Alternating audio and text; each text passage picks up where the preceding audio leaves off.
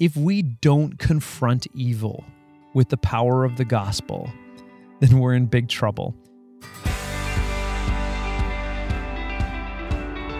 Hi, I'm Colin, and welcome to The Tightrope, the podcast where we look for balance and clarity in the midst of the world that we live in.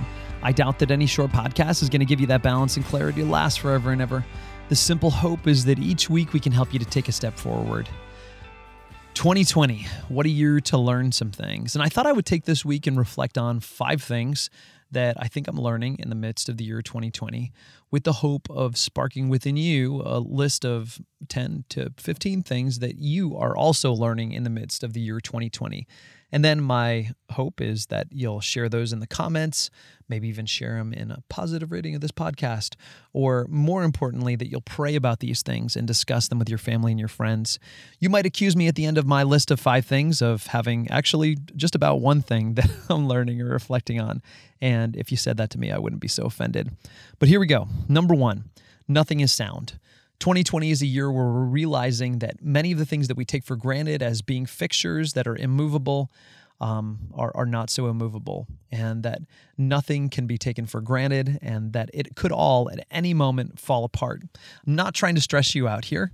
As a matter of fact, I think 2020 is kind of the year of exposure therapy. Exposure therapy is when you take the thing that somebody's terrified of, that's the cause of their anxiety, and you expose them to it so that they can realize, you know what, even exposed to this thing that I thought was going to be the end of me, I'm okay. And 2020 has taught us that nothing is sound and that we don't have to live in a constant state of terror, even though that's the case. While nothing is sound, there is, and I'll get to this in one of my later points, something that is sound. So if there are listeners out there, as I imagine there are, who have lost jobs, who have just experienced major cataclysmic shifts of their family life in the midst of the world amid COVID-19 and the other things that are happening, we're still okay. And I don't mean we're okay like we're not hurting. What I mean is that our ultimate happiness, the ultimate thing that we're made for, the goodness that God has in store for us, has not and cannot be thwarted. And so nothing is sound, and we don't have to live in a state of constant terror. Number 2, we tend toward comfort and complacency. So I would say before mid-March, there were a lot of things that we were comfortable and complacent about. And what I've discovered for myself in the midst of quarantine and the months that follow is that we look for the thing that's going to give us that sense of comfort, and then we try to get complacent in it. And 2020 has made it hard to stick in that complacency, because as soon as you get used to something, then, it might just not be there for so long.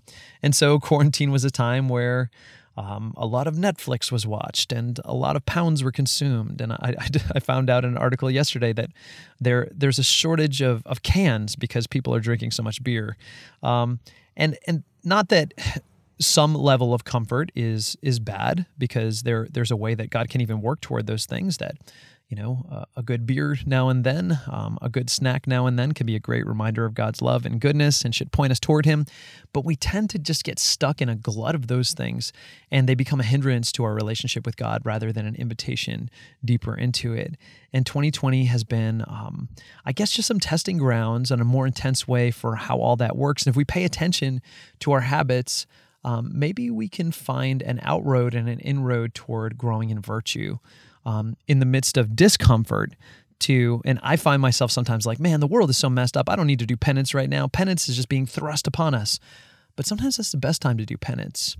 It's the time to say, all right, I'm already uncomfortable, and God, with what I can control, I'm going to sacrifice to you this thing that could make me comfortable in this moment, and I'm going to rely only on you, because I don't live on bread alone, but on every word that comes from the mouth of God. 2020, good time to grow in that stuff. Number 3, all things pass away, but God never changes. And I know this sounds a lot like number 1, where I said nothing is sound, but this one I want to really emphasize that God alone is enough. And there's this, I guess I would call it a prayer. It's really lines written in the Breviary of St. Teresa of Avila. I think I did a whole episode on this maybe a year plus back. But it goes like this: let nothing disturb you, let nothing frighten you, all things pass away. God never changes. Patience attains all things. The one who has God finds that they lack nothing. God alone suffices, or God alone is enough. And wow, 2020 has been a great teacher on this, that so many things pass away, and yet God is unchangeable in the midst of these circumstances or any that we may face. Number 4, I think 2020 has taught us that if we don't confront evil with the power of the gospel, then we're in big trouble. If we don't confront injustice, if we don't confront evil, then other things will confront evil, and maybe even confront evil with confusion or incomplete ideas. And I think 2020 is a year for the whole Christian community to reflect on how we can best respond with the logic of Matthew 5, the logic of the Beatitudes and the Sermon on the Mount, with the very force of the Holy Spirit, how we can respond to the injustices of our day. Because if we don't, then somebody will. And what they respond with may not be in keeping with the good and the true and the beautiful. So we best respond. Of course, I'm speaking here, I'm not going to speak in code. I'm talking about race in America, and it's very important for us to take a good look at the evil of racism and to confront it with the gospel, to confront it with goodness and beauty and truth, to confront it with the Holy Spirit, to confront it with the tradition of the church, with Catholic social teaching, and to do so in a way that is more powerful and robust than any other ideology that is out there. Because actually, if we do that, we're not confronting it with an ideology. We're bringing the cross.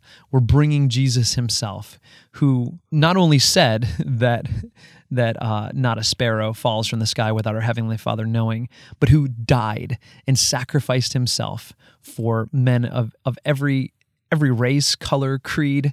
And we got to start putting our money where our mouths are. And 2020 is a place for us to do that more powerfully than ever. And number 5, maybe less important, but still pretty important. I think 2020 has taught us that technology can sure do some things.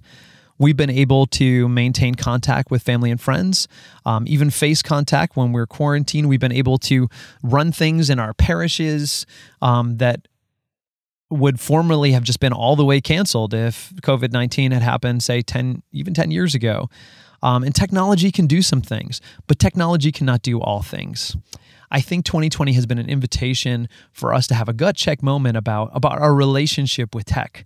And we can be very thankful to God that we have the ability to, let's say, run a Bible study via Ascension's awesome new platform that we've been working on. And with some help from whether Zoom or Google Meet or a good old-fashioned phone call, we can maintain small groups.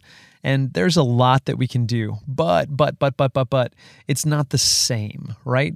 It's not that technology takes the place of face-to-face contact. It's that we need to take a look at the tools that we have and use those tools to the end for which God intended them.